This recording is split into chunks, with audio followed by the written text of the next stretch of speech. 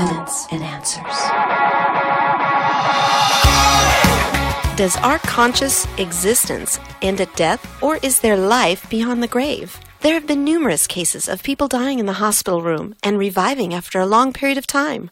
These patients present fascinating accounts of events they experienced while clinically dead. What are we to make of these near-death experiences? Are they real?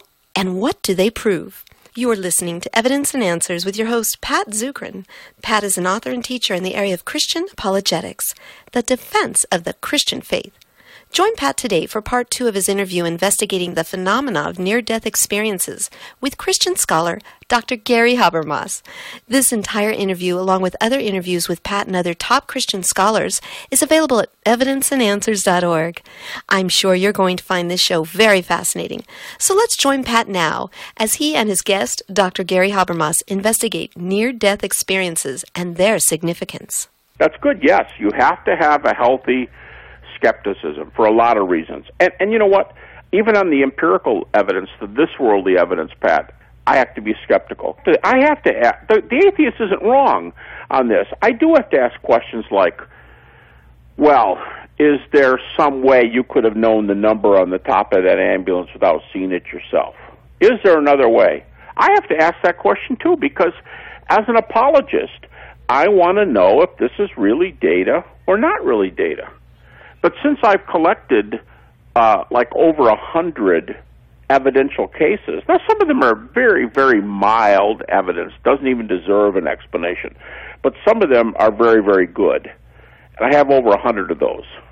By the way, there are other people who specialize in evidence cases, and they've collected, there's dozens of cases that are out there in the literature that a person can discover. I mean, cases where the person's not operating, where they've been checked for heartbeat and so on, and they can give a 45-minute running description of everything that happened from, in one case, from drowning at the pool, and it's not the same little girl that I was talking about before, but 45-minute description of what happened in the pool, what happened in the ambulance, what happened getting into the hospital, what happened in the hospital room, and they can give a total full blow-by-blow description. Now, cardiologists today know that if you have a cardiac arrest, not any old heart phenomena, but if you have a real cardiac arrest, you are brain dead in 11 seconds. Now, you can come back from that. If they start your heart again, now you've come back from it. But if you have cardiac arrest, and I say brain dead, measurable brain dead, what can be measured. If your brain, as far as is known, is not functioning from 11 seconds on, then what you report that happened at the 30-second mark, let's say that ambulance happened 20 minutes after the fact, that would be reported during the time when your body, as far as is known humanly, the heart's not beating, and the person's brain is inactive, at least the upper brain function. EEG measures upper brain function. You say, well, see, it could have been lower brain function. Okay, well, tell me something. When the brain is barely functioning in a lower brain state, how come the most real, verified experience you ever had happened at the lowest possible place of your brain operating? That's a good point. Yeah. So there's no doubt there's some intriguing evidence here. And I'm telling you what, it's having an effect on people, because I use it in debates, I use it in dialogues, and skeptics, atheists, hardly have a response. Once they say it's medicine or drugs or hallucinations or temporal lobe seizure, or once they say, it's oxygen deprivation. Now some cases, by the way, they have medical notes on all these people, and they know it's not oxygen deprivation because they have an oxygen count, things like that.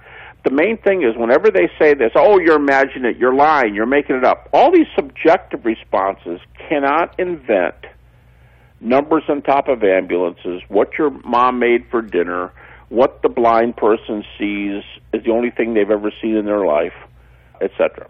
Yes, well, if NDEs, near-death experiences, don't necessarily, prove conclusively there's a heaven or a hell. What exactly do they prove? Oh, great question. Your questions have been really good, Pat. What do they show?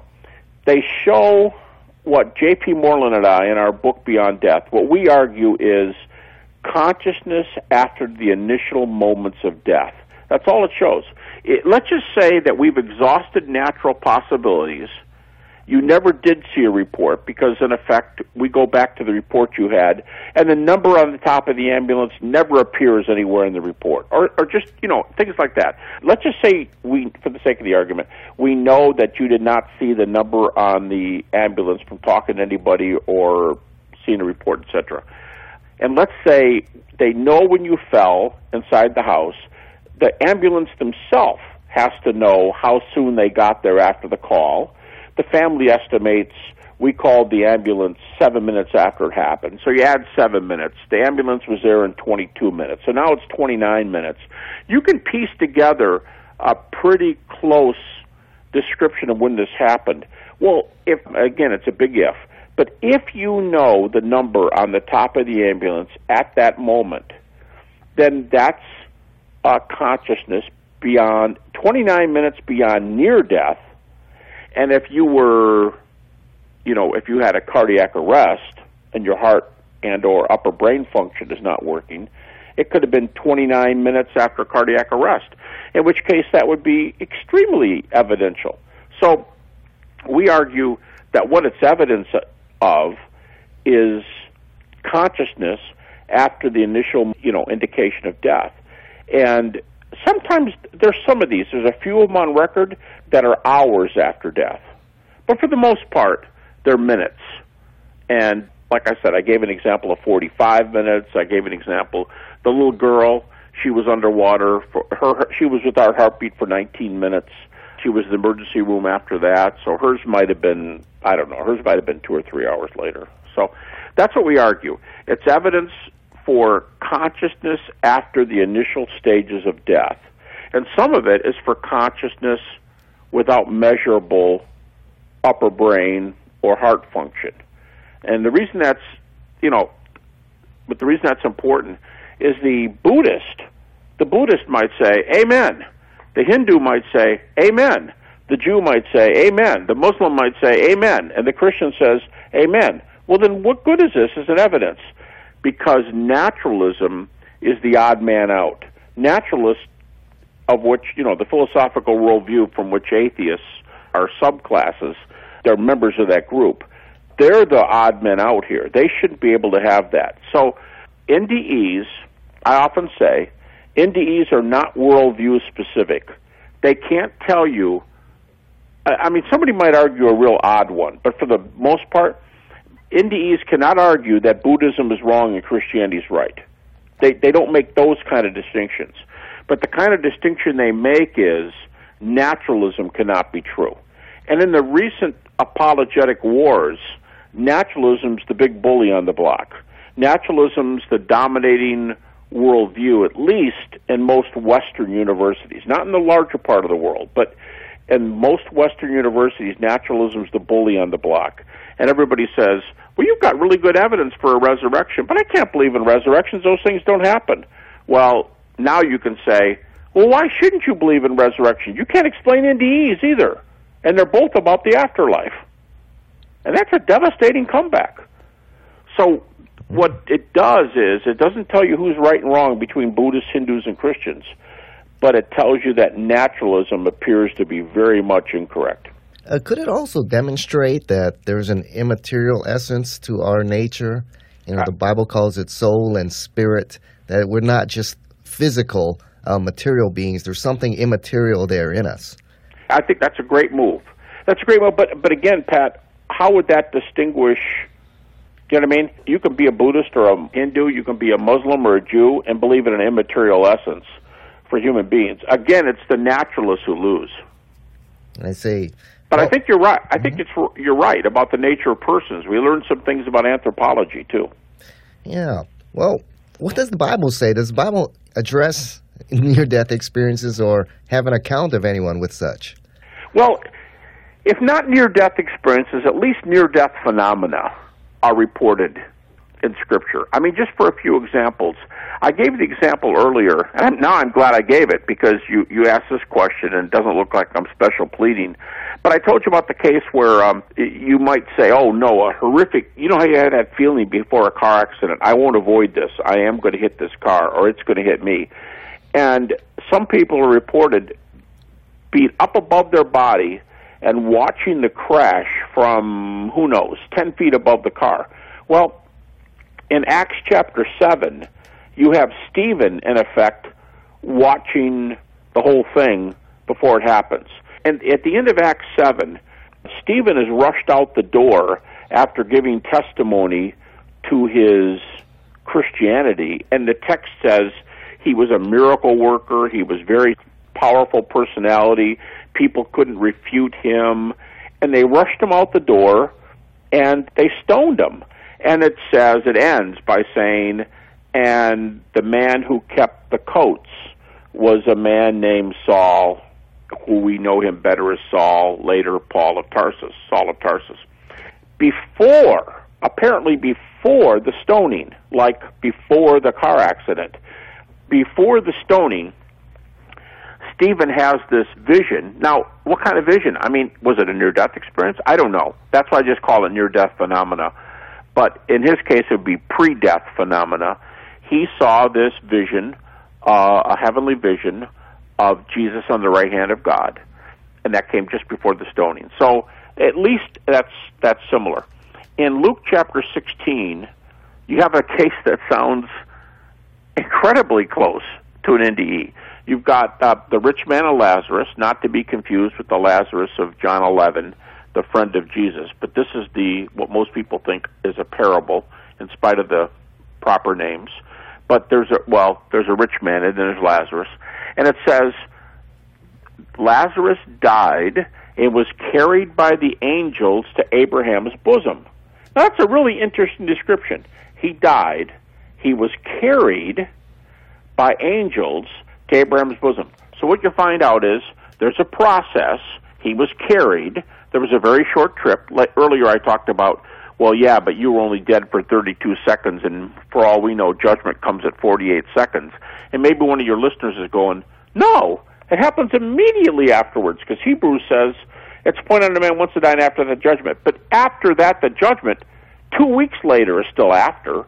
I mean, Luke 16 says, carried by the angels to Abraham's bosom. How long did that take? Did that take 5 seconds, 5 minutes, or 5 hours? We're not told. But he's carried by angels to Abraham's bosom. He hollers over to Abraham and asks for permission to go back to tell his brothers. And he says, I had an experience 14 years ago, and twice he says, whether out of the body or in the body, I know not which. And he says, I was caught up to heaven, and I saw things that it's unlawful for a man to utter. So I'm not going to repeat these things. But he says twice, whether out of the body or in the body, I know not which. And some commentaries, prior to all this interest in NDEs, some little commentaries have made comments that if you do the chronology, this works out very closely to when Paul was stoned and left for dead at Lystra. So his case might have been close to Stephen's. But he says he visited the third heaven, and whether out of the body or in the body, he doesn't know which one. So I'm not claiming those are NDEs. That's why I very carefully said before I answered the question, NDE phenomena, NDE-like phenomena. All of those are in Scripture. So, yeah, 2 Corinthians 12, verse 4, for me, is the most disappointing verse in the whole Bible, where he says, and I heard things, after he went to paradise, I heard things that cannot be told, which man may not utter. I'm sitting there going, oh, no, tell us what's up there. Why do you think he says things that he was not able to tell us what's up there? Now, interestingly enough, there's more than one possible response. I'll tell you what. First of all, he does tell us something, right? He says he was caught up to the third heaven. And when in Philippians chapter 1, he says to live as Christ and die as gain. Then 2 verses later, Philippians 1:23, he says, I prefer to die and be with Christ because that's better by far. That sounds very much like people who say, I'm not afraid to die. In fact, in Paul's case, he says, I prefer to die and be with Christ. So he does tell us some things. But how do we know Paul remembers everything he saw? In a lot of NDE cases, the people say, well, I was with this light, and I don't know who the light was. It might have been an angel, might have been Jesus. They don't know. They say, I've been with this light. And I took that opportunity, and I asked a question about the secret of the universe. I mean, who knows? Maybe they said, what religion's true, or who are you? Are you the religious founder? And they'll say, this is odd, but a lot of NDE accounts, they'll say, and I got the answer. And it all seems so simple. And I said, yes, that's it. But I don't remember what I asked, and I don't remember what the answer was. Oh, no. So you hear that a lot in NDE cases. Now you say, well, yeah, but now, see, you're contradicting your own rule. You said you don't accept anything up there because there's no evidence. No, I don't. I don't accept it. I wouldn't cite that for anything. I wouldn't cite that for the building blocks of heaven and hell. I wouldn't cite that for what it's like. But it is very nice anecdotal evidence when these people say, and you know what, darn, I don't remember the question, I don't remember the answer. That's just amusing. Doesn't prove anything, but it's amusing. Oh, that's fascinating. It is. Well, to summarize it, you're saying NDEs prove that there is, give strong evidence that there's consciousness after physical death of the body. Mm-hmm. What is the strongest proof that there is life after death of the physical body? Well, you know what? I've told people, I said it earlier in your program here, that because I teach apologetics, I get all kinds of people writing to me and have said, have you found, now they found the Acts of Pilate. Do you think they found the Acts of Pilate? What's that? What's this? And of all the evidences I've checked out over the years, they found Noah's Ark. They got this, they got that. They found new manuscript for something. Whenever someone tells me something, I check it out. And of all the major things, there's some exceptions, but of all the real big ones, the only ones I've checked out in general that I've found to have some factual basis, two things: NDEs, near-death experiences, and the Shroud of Turin. I think there's some arguments for the Shroud of Turin, although I find arguments for the NDEs to be better. But I say, whenever I talk about the Shroud or whatever, I'll say, the evidence for the Shroud is good, but the historical evidence for the resurrection is better. I would never trade the historical evidence for the resurrection for the Shroud information. And I tell people, here's why resurrection, here's where resurrection beats NDEs. Resurrection does tell us about worldviews. NDEs don't. NDEs tell us about the real world and that there's consciousness after death in the real world, because you can see the number on top of the ambulance. You can see what your mom made for dinner. You can see things in the real world. But it's not worldview specific. So the NDEs, religiously, help you with pretty much a couple big questions. Is there any consciousness after death? Yes. And who's the odd man out? Naturalism. But what's the resurrection do? The resurrection is so powerful, as Stephen Davis, a well-known philosopher, says, the resurrection is so powerful because apparently skeptics cannot admit it and still stay a skeptic. That's the key. If you have, who's been resurrected? Jesus. Anybody else? Not as far as we know. Who is Jesus? Well, he's the person who thought he was the Son of God and thought that you could only get to heaven through him. Ah, he's the only one who was raised? Yeah, as far as we have evidence for. Wow, that's inconvenient. So now you have to disprove the resurrection. So I do think the resurrection has major advantages that NDEs or the Shroud of Turin don't have. Yes, you've researched this topic thoroughly, got your doctorate in it, you've debated it from top scholars throughout the nation and the world. How has it stood up to the test of these skeptics and the challenges that they present? Well, Pat, it wonderfully. I was just talking to an agnostic just before you and I did this interview, and I told that person, I said, you know the evidence for something is really, really good when, here's a couple overall comments. You know the evidence is really good when more scholars believe something happened to Jesus after his burial than those who think nothing happened. All right, here's another way you know something's going on. Skeptics, people who call themselves skeptics, call themselves agnostic or whatever, and they're recognized by the skeptical community. They're popular with the skeptical community. And yet they still say, like Dale Allison, the skeptical New Testament scholar who calls himself a cryptic deist, he's a skeptic, and yet, I'm paraphrasing him, but this is pretty close to a quote. He's a skeptic, and yet he says, quote, I mean, it's very close to a quote, I have no doubt that after his crucifixion, Jesus appeared to his followers alive. Now, is that skepticism? So I guess what I'm saying is, if the majority of scholars today believe something happened to Jesus after his burial, and if a skeptic like Dale Allison says, I'm a skeptic, and I believe Jesus appeared to his followers, then we've moved the line of skepticism way over to the right. Those are pretty conservative views for a skeptic. I think what's so good about the resurrection evidence is I say over and over again, kind of a one-liner, you can take the skeptic's New Testament. You can throw out the verses they throw out. I don't recommend it, and that's not what I believe. But you can throw out the verses the skeptics throw out, accept the verses the skeptics accept, and still have enough data to show that Jesus was raised from the dead. In other words, if you can witness to a Mormon with the Book of Mormon, how about witnessing to a skeptic about the resurrection by using the quote-unquote skeptic's Bible, the one that was, scissors and paste was taken to it. That's how strong the evidence for the resurrection is. Yeah, well, as we close the show, Gary, tell us, what difference then does the resurrection make?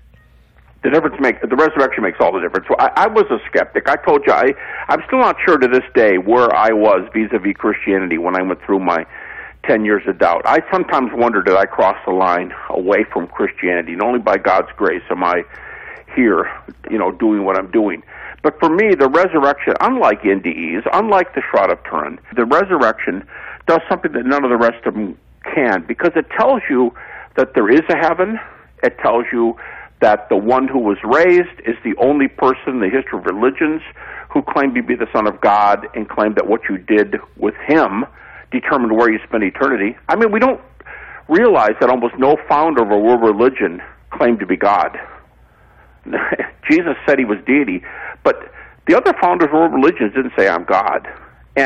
But Jesus had this extraordinary claim, and he just happens, quote unquote, to be the only one who's raised from the dead.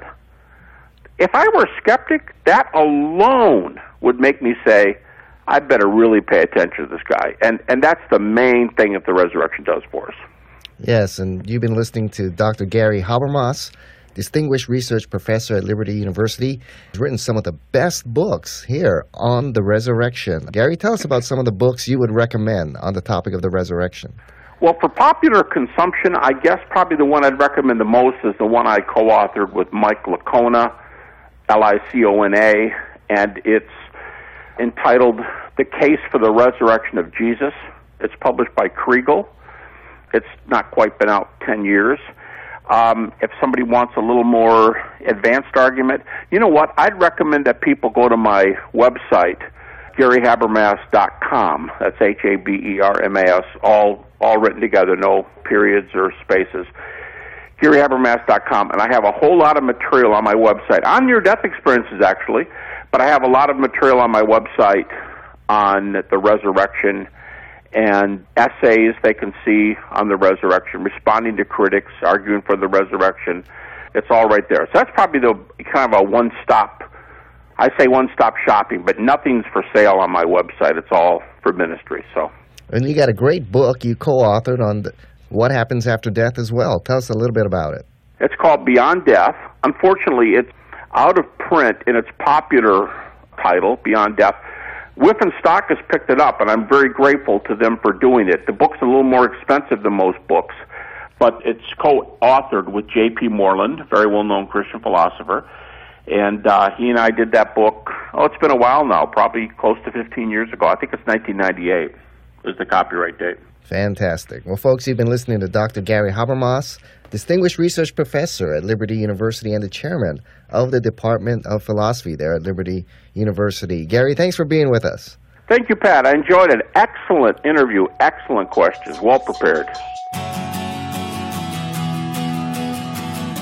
This concludes the series on near-death experiences with Dr. Gary Habermas. If you missed any part of these interviews, log on at evidenceandanswers.org and you can listen to the series and enjoy other great resources right there on the site. Pat is the director of the Pacific Apologetics Center, a subsidiary ministry of the Bible Institute of Hawaii. Pat's ministry relies on the generous donations from you, our listeners. If you've been blessed by these shows, please support Pat in prayer and with a financial gift by logging on at evidenceandanswers.org.